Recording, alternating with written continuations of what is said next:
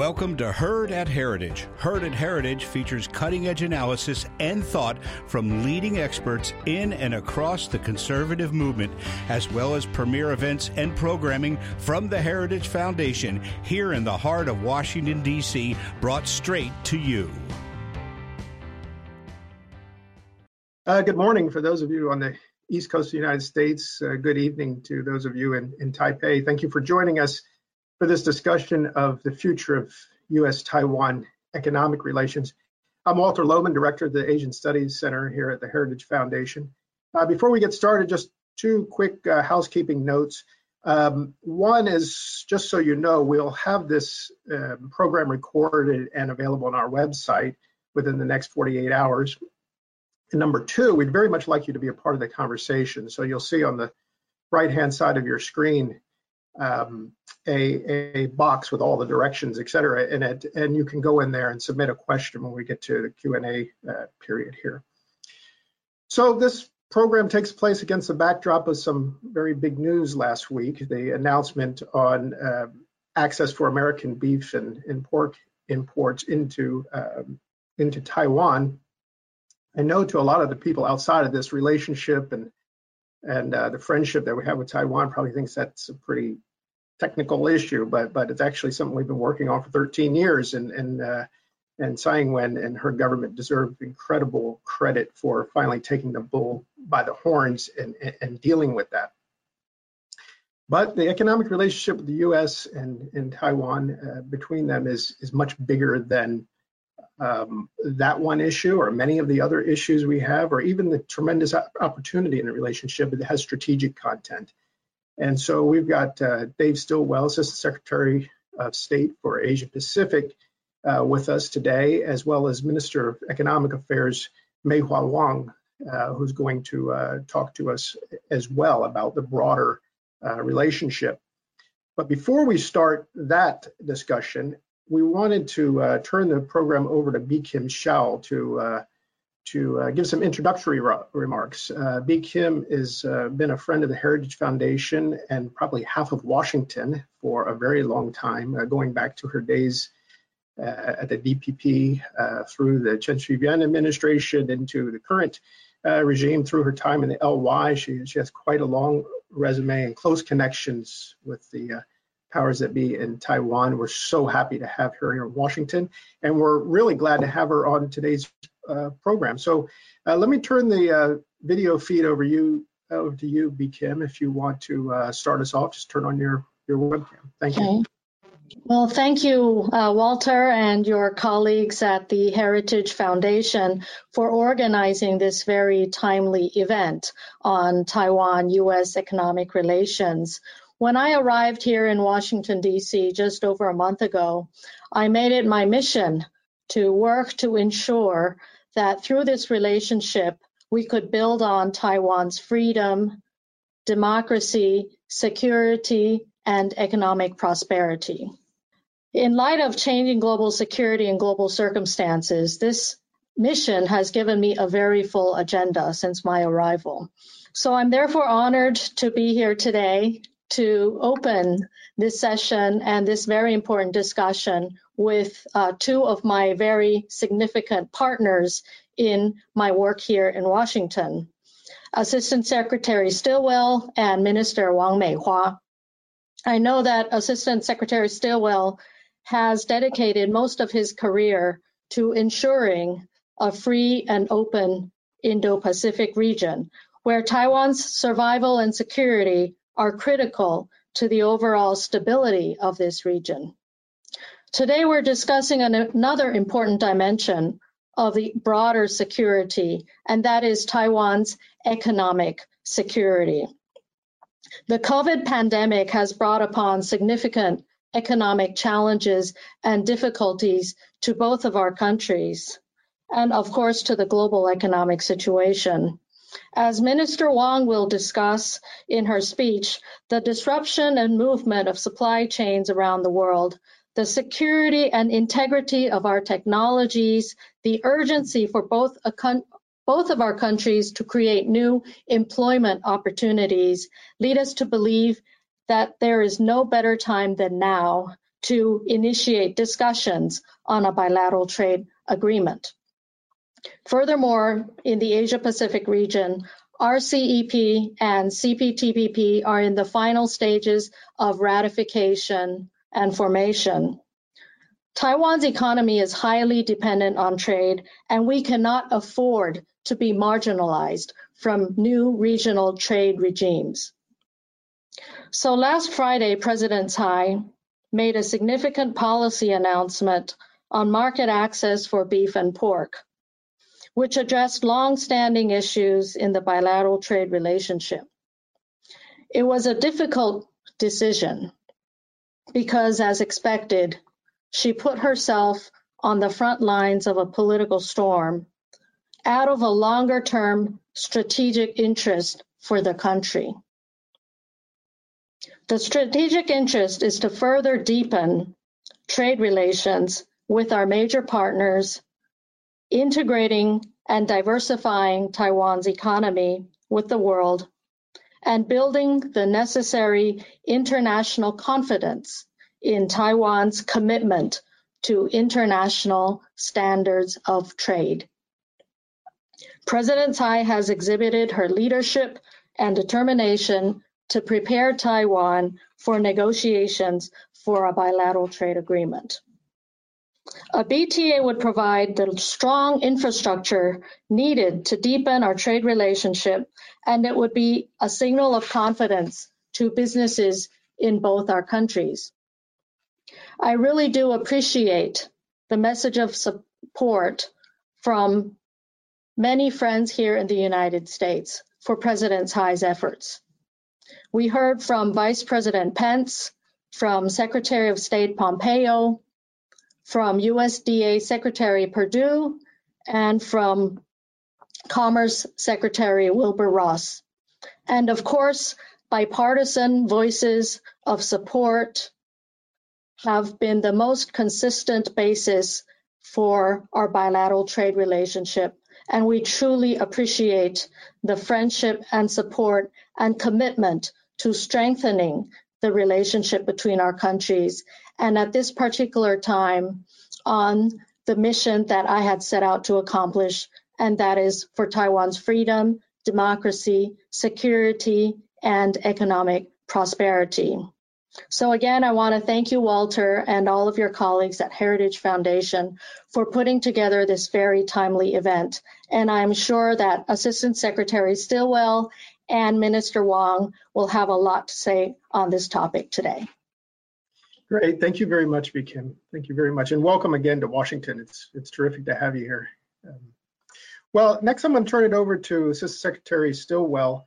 I think it's fair to say that our relationship at Heritage with Secretary Stilwell goes back to his time at the embassy in Beijing. As many of you, I'm sure, know, he was our attaché there in the embassy back in 2011, 2013.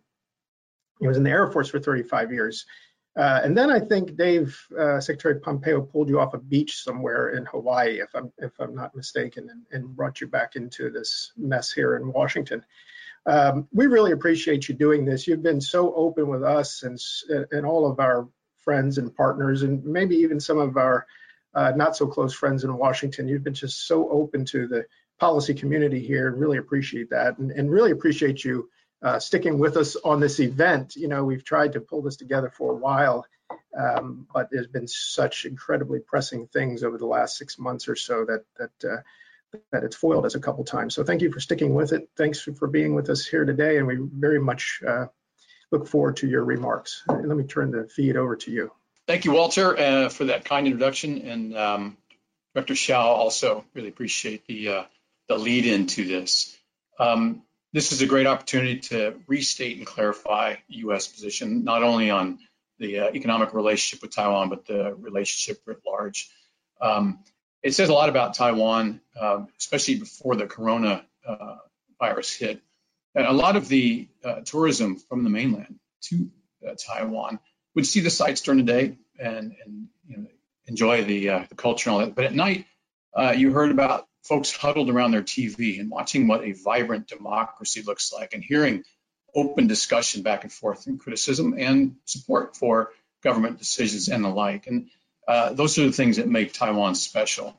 For these visitors to the mainland, this experience reminds them that no one person, party, anyone can monopolize the minds and thoughts of all Chinese people.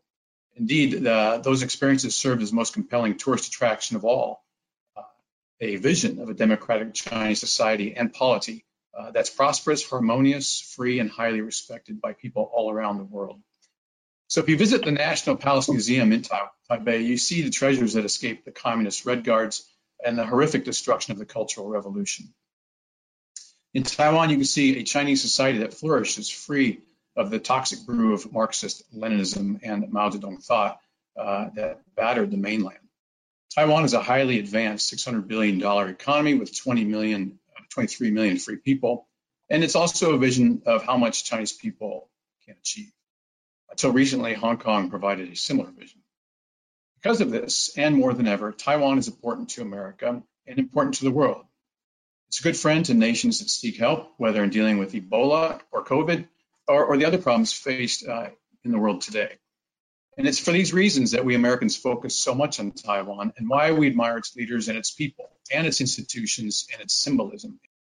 It's why large bipartisan majorities of our elected representatives signal consistent support for Taiwan and for its people and for the values that it represents. Now, there's a lot going on today in regard to U.S.-Taiwan relationship. To refresh, the Taiwan Relations Act directs that the United States will continue engagement with Taiwan to maintain stability in the Western Pacific and support commercial, cultural, and other relations between the people of the United States and Taiwan. As I'm sure everyone knows, Health and Human Services Secretary Alex Azar traveled to Taiwan earlier this month. He met with President Tsai Ing-wen and other senior members of her team to promote stronger health and economic ties, especially in light of the devastation of the coronavirus. Secretary Azar's trip was a continuation of our long-standing support for Taiwan. For years, we regularly sent cabinet officials to demonstrate our principled and sustained support. Last week, the American Institute in Taiwan director, Brent Christensen, joined Taiwan's foreign minister, Joseph Wu, to issue a joint declaration on 5G security, expanding cooperation on data protection, freedom, and human rights. In May, Secretary Pompeo and Commerce Secretary Wilbur Ross welcomed the announcement from TSMC, Taiwan's world-leading semiconductor company, declaring its intent to invest $12 billion in Arizona to manufacture the world's most advanced semiconductor chips for use in 5G and other applications right here in the United States. To build on this great momentum, I'm glad to share today that the United States and Taiwan are establishing a new bilateral economic dialogue. These talks will explore the full spectrum of our economic relationship, semiconductors, healthcare, energy, and beyond, with technology at the core. So given these various actions, you may wonder whether the United States is trying to signal policy change. The truth is, all those things I just outlined are entirely consistent with our longstanding policy. We have sent high-level delegations and officials to Taiwan before. We regularly conduct meetings with Taiwan's leaders, facilitated by the American Institute in Taiwan and Taiwan's representative office here in Washington. We and other countries, I might add, have approved significant arms sales under this and previous administrations.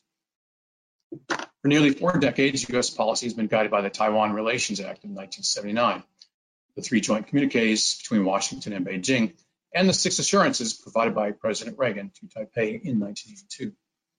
In fact, so all of these policy elements are important, but I'd like to dwell for a moment on the 6 assurances, partly because there's been some confusion about them over the years. In fact, I'm pleased to announce today that the administration has declassified 2 cables that detail the 6 assurances and underscore their importance. So here they are. First, the United States has set no date for ending arms sales to Taiwan.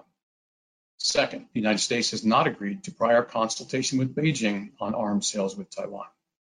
Third, the United States has not agreed to any mediation role between Beijing and Taipei. Fourth, the United States has not agreed to revise the Taiwan Relations Act. Fifth, the United States has not agreed to take any position regarding sovereignty of Taiwan. And sixth, the United States will never pressure Taiwan to negotiate with Beijing.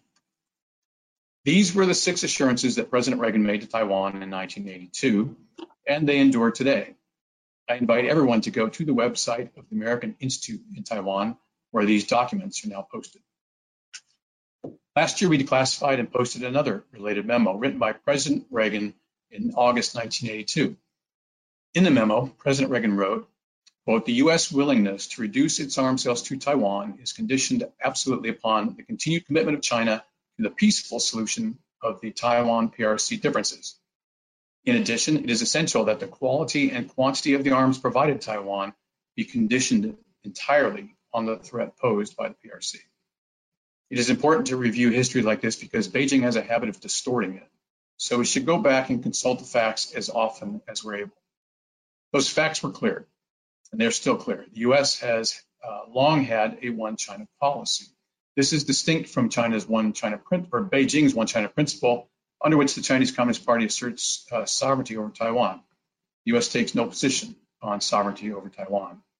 The fundamental U.S. interest is that the Taiwan question be resolved peacefully without coercion and in a manner acceptable to the people on both sides of the strait, as Beijing promised. Meanwhile, the U.S. maintains extensive, close, and friendly unofficial relationships with Taipei, including commitments to assist Taiwan in its self-defense pursuant to the Taiwan Relation Act.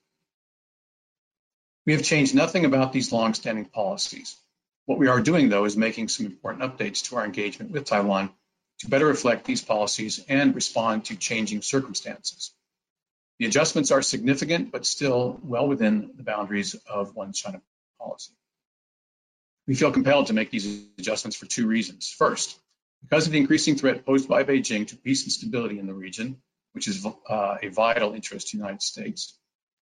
In recent years, the Chinese Communist Party has targeted Taiwan with diplomatic isolation, bellicose military threats and actions, cyber hacks, economic pressure, United Front interference activities, you name it. These actions challenge the peace and stability in the Western Pacific. So let's be clear, these destabilizing actions come from Beijing, not from Taipei or Washington. We support the longtime status quo across the Taiwan Strait.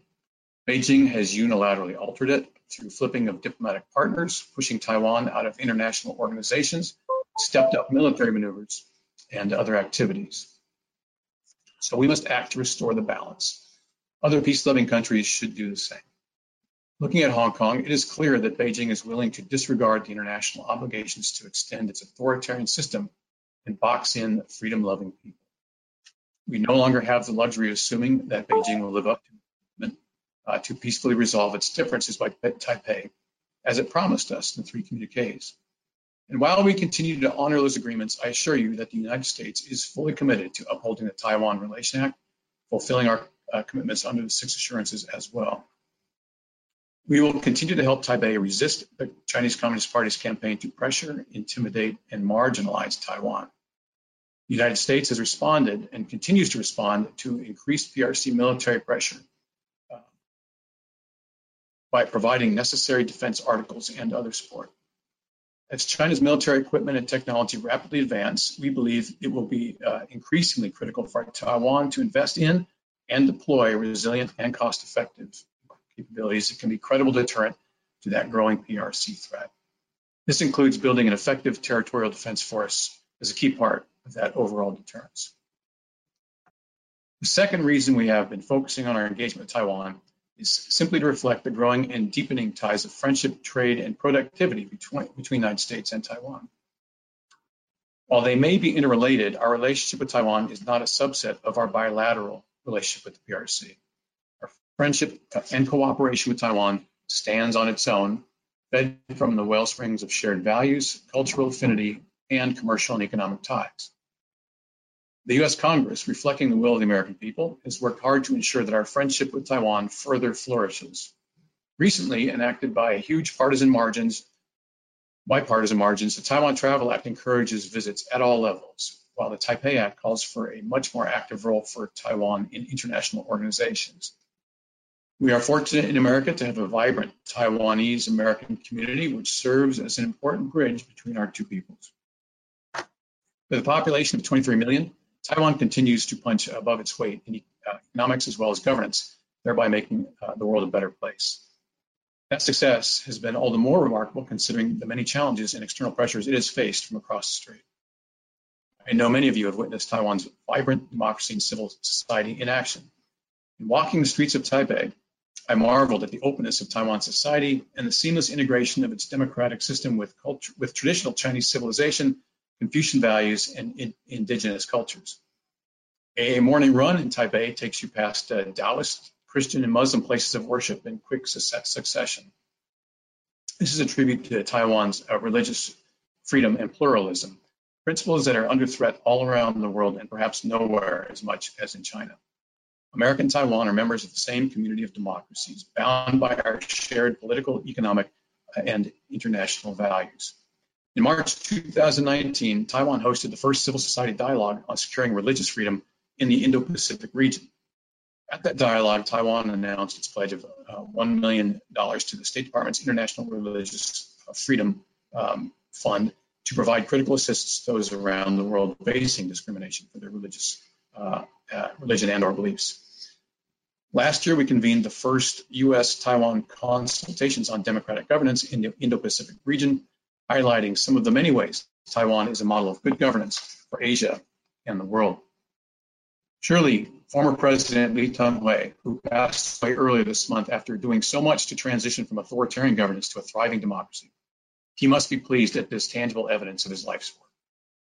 We have been celebrating his many contributions to multi-party democracy in Taiwan, including the first peaceful transfer of power to a rival political party.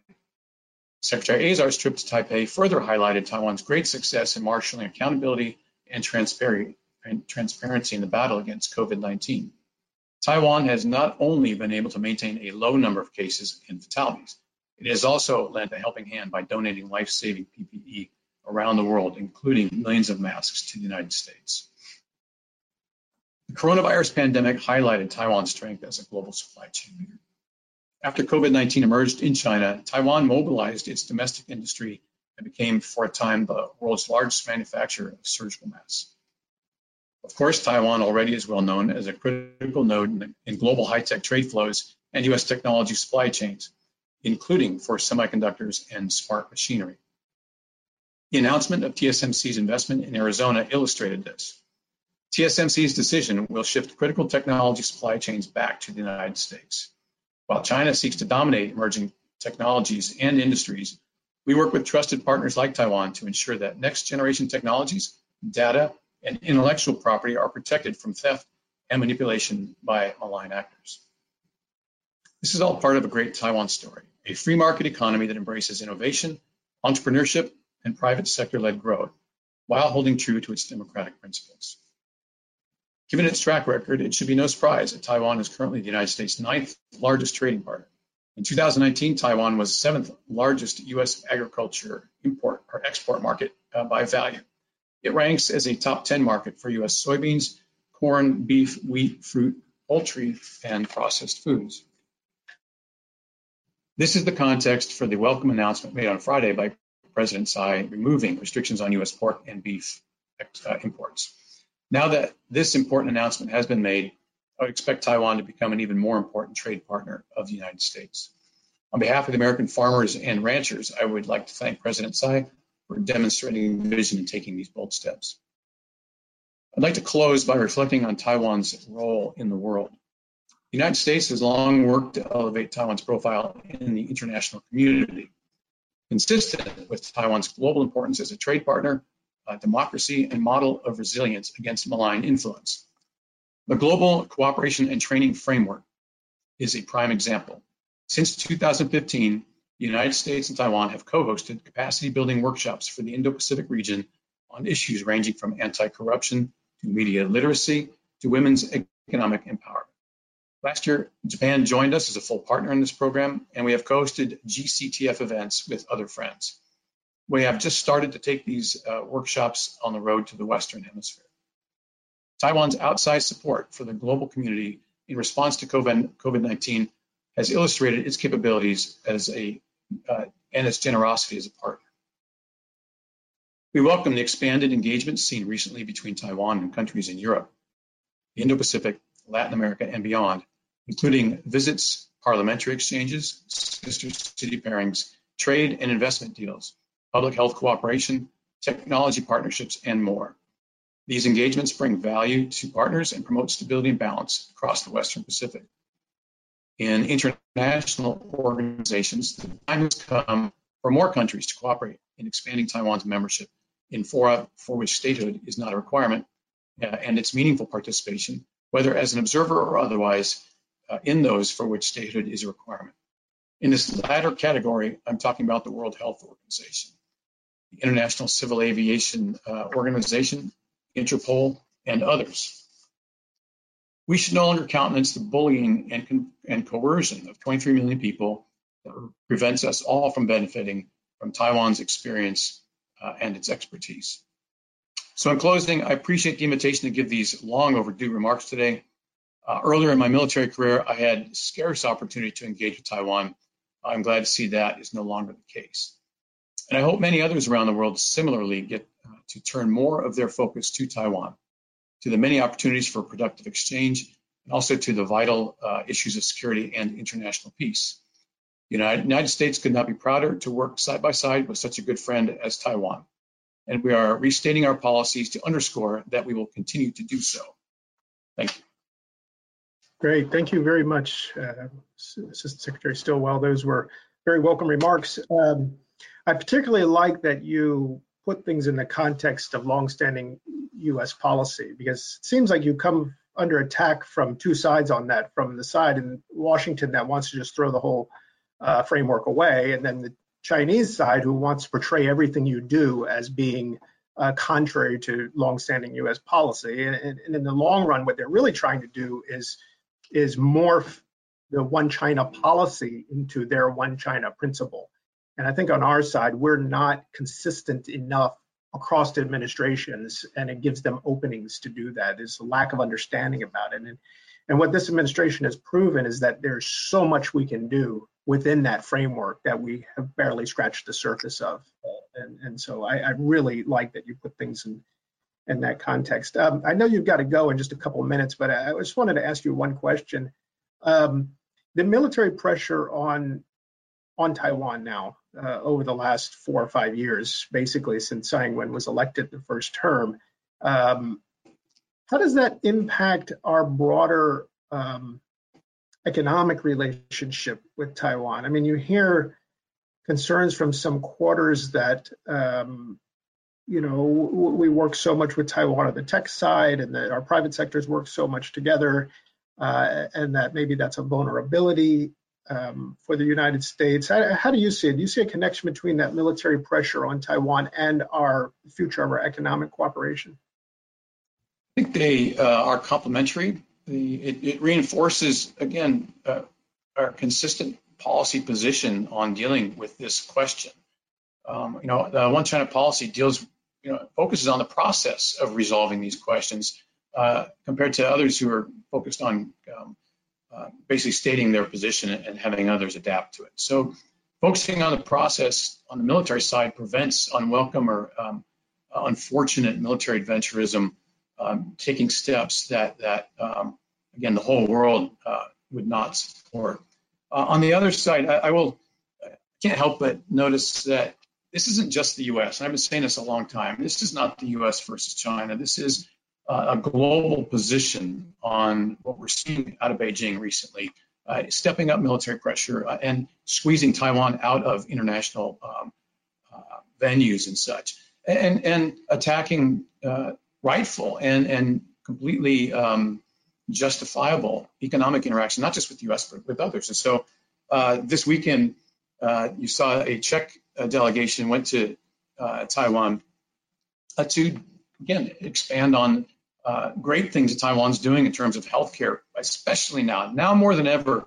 The contrast between how this corona thing was handled in the mainland and Taiwan is impossible to miss. And so 89 members of from Czech Republic, to include the Prague mayor and the Senate president, visited to discuss technology and health and all that stuff. And this was portrayed by the PRC as a betrayal that made the Senate president the enemy of 1.4 billion Chinese people. I mean, that's not the point at all. This is a very reasonable interaction with very capable and again, given the handling corona, necessary Taiwan experience and wisdom. So yeah, we should continue to push that. Great, thank you very much. Well, thanks again for your time. I want to let you get back to your important work there. We appreciate you being here today and joining for this conversation. And we look forward to disseminating your remarks far and wide following this program. So thanks again, Dave. Good to see you. Thank you, and I hope someday I get to actually show up in the auditorium and do this in person. Yeah. But for now, this is thank you. Yeah. Okay. Thank you. Okay. Now I'd like to turn it over to our second really esteemed guest here, Minister of Economic Affairs Mei-Hua Wang. Minister Wang is relatively new to her post, just there a month or so. Arriving this past June after a very long career in the ministry, including as deputy minister and vice minister and DG of the Intellectual Property Office, which is such a front and center issue both here and in Taiwan over the last several years. So, Madam Minister, we're very honored to have you here today. I'd like to turn the stage over to you. Please turn on your webcam. Thank you. So the Director Walter and all our friends joining online, good morning and good evening to our friends joining from Taiwan. And thank you to the Heritage Foundation for having me at this event. And thank you, Walter, for your kind introduction. As always, we stand ready for further discussion on the issue and cooperation for Taiwan-US strategic partnership. So the Heritage Foundation has always been the global thought leader for economic and political freedom, values which are deeply held in Taiwan. Many Americans are still facing challenges posed by the pandemic and the wildfire in California and the Hurricane Laura in Louisiana. I would like to firstly offer our best regards and wishes to American people. Last time I visited Washington, D.C. was to co-chair the Taiwan-US TIFA meeting in 2016. The past 4 years have been full of serious challenges to the global economy. Yet, I'm proud to say that Taiwan and the United States have remained strong allies, holding shared values. Our relationship is only getting stronger. Speaking on today's topic, I would like to share with you 3 major areas where I believe we can enhance our cooperation. First, the cooperation between Taiwan and the United States on the pandemic. The second, concerning the supply chain cooperation. And last but not the least, a Taiwan-US bilateral trade agreement, the BTA. COVID-19 has changed the world. Taiwan is considered one of the few countries that have succeeded in keeping COVID-19 at bay. Businesses are operating as usual, and people still go to work. Last week, I was honored to participate in the 2020 Thanks for the Year dinner, 谢年饭, hosted by the American Chamber of Commerce in Taipei.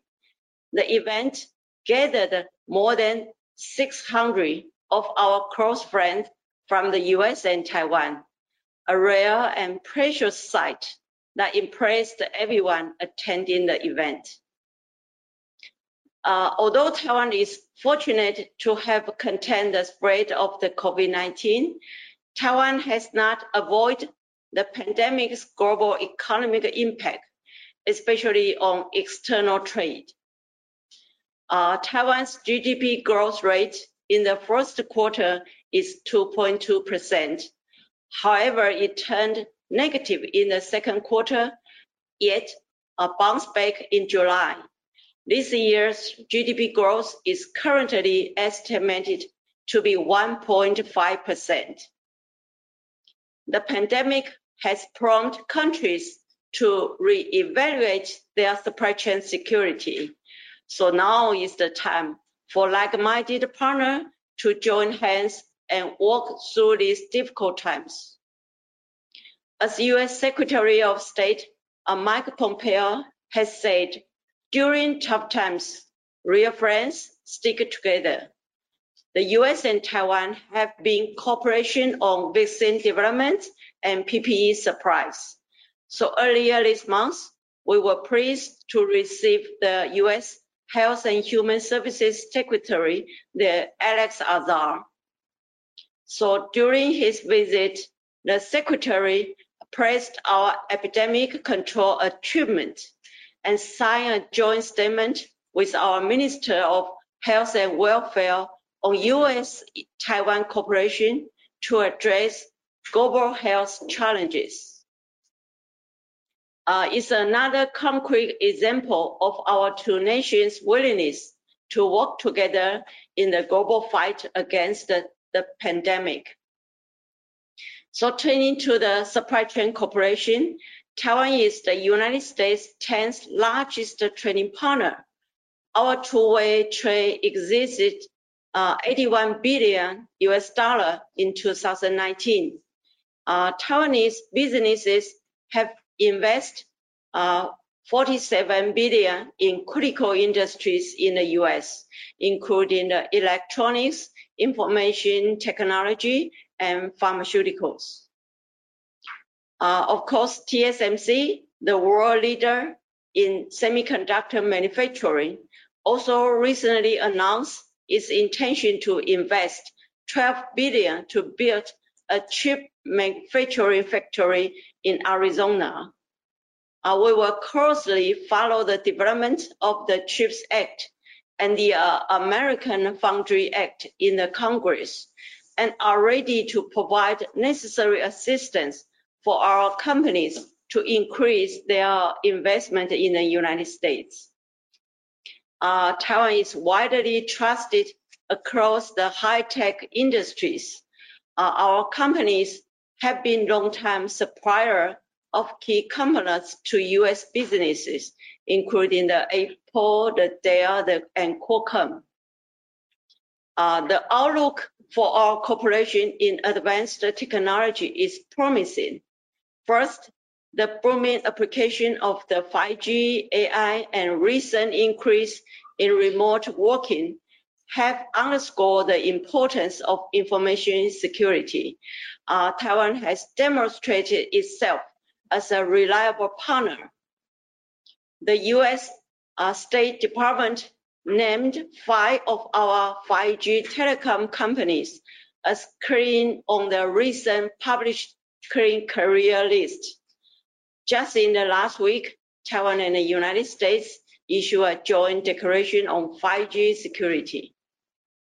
So while the U.S.-China trade conflict has driven many Taiwanese high-tech manufacturers to return from China and invest in Taiwan, our strengths in the semiconductor and ICT industries and protection of IP rights has drawn the world's attention during the pandemic. Our President Tsai announced the 6 core strategic industries in her inauguration speech. These industries include IoT, AI, information security, and biomedicine, which are also industries where the U.S. plays a leading role. We look forward to advancing our engagement with the U.S. in these areas. Taiwan embraces democracy, freedom, respect for human rights, and the rule of law. With the recent changes in Hong Kong, a survey by the American Chamber of Commerce in Hong Kong revealed that about 16% of the respondents believe that Hong Kong national security law will harm their business operation, and about 30% of the members were considering to move some of their business. Taiwan is a welcome destination for U.S. businesses that wish to continue their operation in the Asia Pacific, and whose relocation to Taiwan will further strengthen the Taiwan-US commercial relationship. As to the BTA issue, Taiwan, with our vibrant democracy, quality workforce, respect for the rule of law, and sound IPR protection, has made itself a secure and trusted supply chain partner for the United States. It is estimated that Taiwanese investment in the United States have created a total of about 373,000 American jobs. Taiwan-US BTA would further deepen the economic relationship, bringing concrete benefits to bilateral investment and trade in both ways, and stand as a clear example for the trade and supply chain in the Indo-Pacific region. Taiwan and the US have been sharing a close partnership, and now is a critical moment for a closer relationship. Progress on the Taiwan-US trade relationship has long been hindered by Taiwan's import restriction on the US beef and pork. So 3 days ago, our President Tsai announced that under the premise of protecting citizen health, scientific-based evidence, and international standards, as well as national economic interest and strategic objectives, Taiwan is going to ease the restriction on US beef and pork imports. So far, a lot of the positive responses from the United States are promptly received. So this demonstrates that it is time for Taiwan-US BTA. Of course, we understand there are efforts that still need to be made before the negotiation and sign of a bilateral trade agreement. I hope our American friends will consider Taiwan's shared value and strategic role in the post-pandemic era and support a BTA of our mutual benefits. Taiwan has continued its effort to align domestic laws and regulation with international standards, such as the gold standards enshrined in the USMCA and the US-Japan Digital Trade Agreement. We are ready to sign a high-standard BTA with the United States. So given the close relationship between Taiwan and United States supply chains, Taiwan's exclusion from regional trade agreement not only affect our supply chain security, but also the long-term US interests. Taiwan-US BTA will not only integrate Taiwan's participation in the international community, it will also give other governments in the region to resist pressure from external actors and pursue similar agreement with Taiwan. So a more regionally integrated Taiwan would further enhance the economic security of the Indo-Pacific region. I would like to invite all of you to think about one question. What better way is there for like-minded countries to support each other in the face of rising challenges than to sign a bilateral trade agreement, which will strengthen our economic and security ties? So thank you again to the Heritage Foundation for inviting me to speak today and for your long-standing support for Taiwan. Thank you. Thank you very much, Minister Wong. We've got a couple questions for you here as well, and I will get to those in just a second.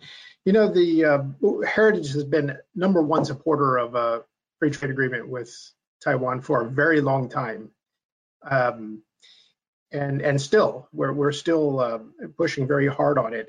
I think it's important to note, sort of in the context of Assistant Secretary Stilwell's remarks, that it is fully in keeping with longstanding U.S. policy, the One China policy of the United States, fully in keeping with it. There's no problem with that from the U.S. side.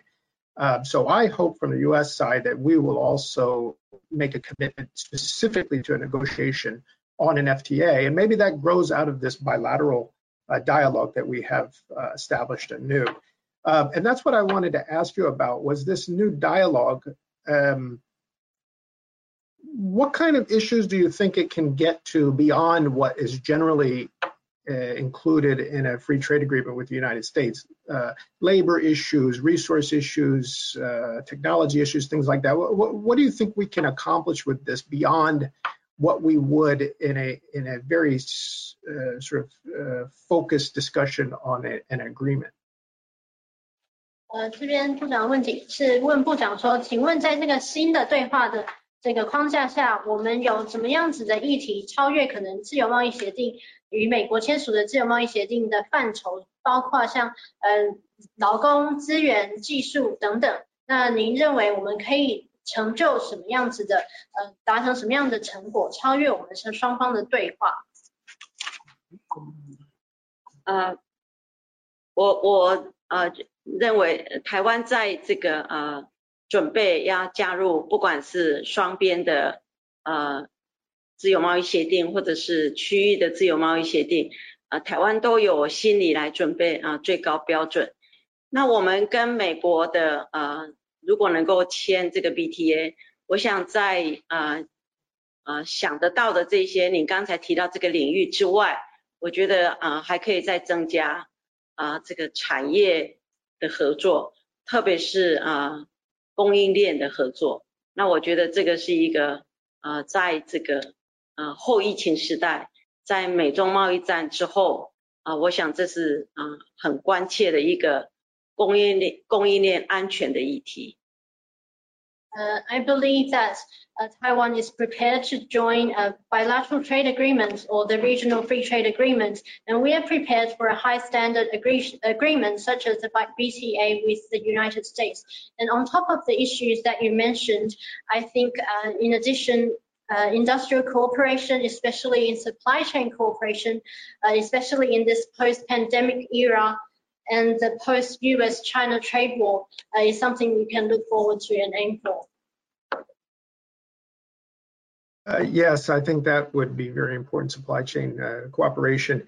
You know, I asked Secretary Stilwell about this issue of the military threat to Taiwan, and just to follow up on that for a second, you know, my point is there that there's a fine balance, I think, for us talking about the threat to Taiwan, because it is a very serious threat. We all know that. That's, you know, something we've been focused on for decades.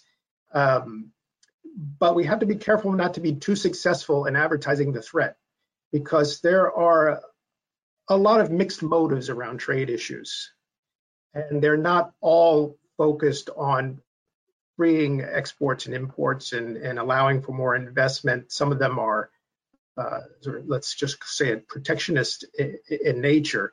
And so there's a lot of focus now, or not a lot, but a growing amount of focus on the threat that supply chains face in Taiwan, that we don't want to be too dependent on Taiwan either. And I would say those are not very well founded at all, okay? But I think sometimes we risk being too successful in selling the threat that Taiwan faces,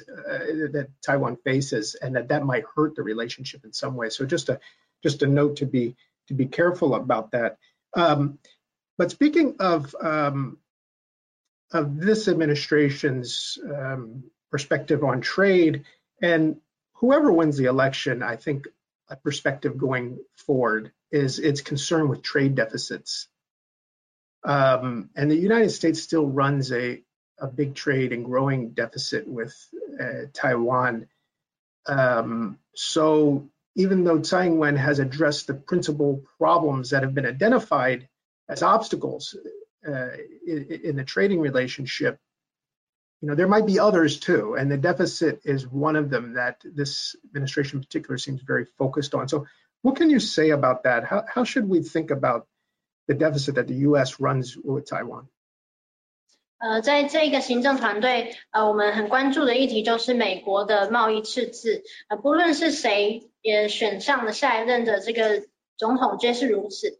那美国目前有一个很大的贸易赤字，与台湾拥有很大的贸易赤字，而且越来越大。那我在那个蔡英文总统，虽然他已经回应了解决这个我们双边的贸易关系之中的一个障碍，但是也许会有其他的类似的障碍或是议题，而这个美国与台湾的贸易赤字就是其中之一。那您对这个的看法为何？首先要说明的就是因为供应链安全的议题，所以从去年到现在确实有非常多的台湾企业回到台湾来制造，那这个就产生制造了之后又直接卖到很多美国欧盟的国家，所以第一个就造成这个回来台湾制造的越多，然后卖到美国越多，就造成这个台美之间的贸易利差变得更大，这是第一个问题。The first issue is that in terms of supply chain security, since last year, the return of Taiwanese businesses from mainland China returning their manufacturing locations to Taiwan have increased our exports to the United States and European countries. And so their return of their manufacturing bases are increasing our sales, our exports to the United States. And this is one of the issues, one of the factors leading to this increasing deficit with the US's increasing deficit with Taiwan. 所以我们也理解到跟美国要维持一个比较平衡的关系，所以不管是在过往我们长期都大量的来采购美国的农产品，我们也扩大从美国采购天然气跟这个相关的原油。那我想这个是我们也注意到这个问题，所以也有采取一些相关的措施。那我想另外一个就是可以比较健全的发展，就长期的供应链的这个合作，我想是不是也可以适度的来缓解这样的问题。I understand that we need to have a more balanced trade relationship with the US, and so to address this issue, we have been buying a lot of US agriculture, increased our procurement of LNG from the United States as well as crude oil, and so we have noticed this problem and we are adopting measures to address it. And another thing is that the long chain supply chain relationship cooperation is an area that we look at to solve this deficit issue. That's a very good answer. Thank you. As I think, for the strategists in Washington, this was the outcome we were hoping for, right? We were hoping for more investment in Taiwan, especially in the high-tech sector, and less in China. So then it's hard, I think, from our perspective now complain that there's too many imports coming from Taiwan. I mean, from a heritage perspective, we like imports. We may be the only organization in Washington, well, I can think of a few others that are as interested in imports as exports. But we should be welcoming, because it's something that we were encouraging, at least as a government here.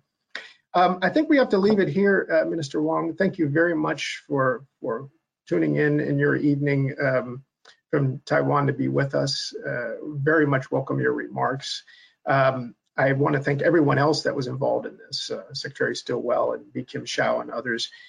We hope that this can spur the relationship forward even more on the econ side. And so this won't be the last time you hear about this program. So we will be disseminating your remarks far and wide as well. So thank you very much, and have a good evening. Thank you, everyone. Thank you for joining us. Thank you, Walter. Thank you.